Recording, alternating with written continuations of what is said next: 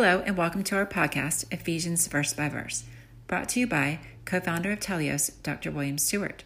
This captivating podcast will not only teach you the book of Ephesians, which tells us so much about Christ and his mission, as well as our Christian walk, but it will teach you how to study the Bible, so you can have confidence in what you learn. Episodes will provide key points for each important verse of the book of Ephesians. Thanks for joining us on this exciting biblical journey. Welcome back to our video series on the book of Ephesians. We're going through a fantastic passage on how to live our Christian life. We're in verse 16, chapter 5, in his key epistle written by the Apostle Paul.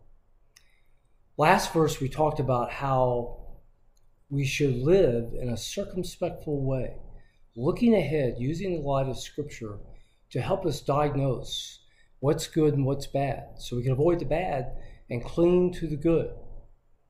Paul continues on this thought today, saying that we should redeem the time. What's that mean? Well, the word here for redeem in the original Greek is exagorazo. The agora is the market. If you go to downtown Athens today, there's the agora, which is the central marketplace. So agorazo means to buy.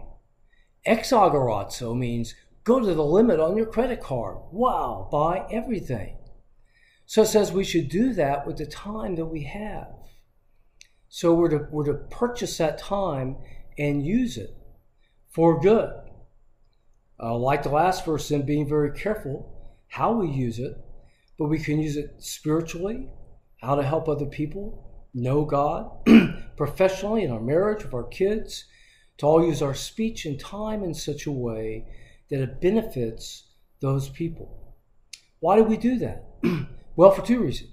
The days are evil. We know from the book of Proverbs, the lazy person sits around and lays in bed.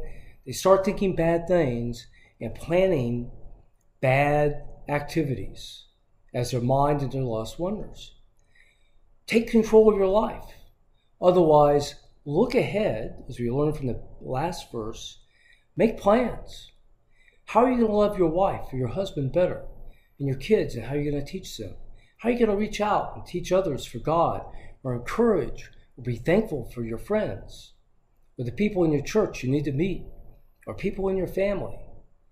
Think about what you can say and do that will build relationships, build your life professionally in a disciplined way so you'll bear fruit in the long run.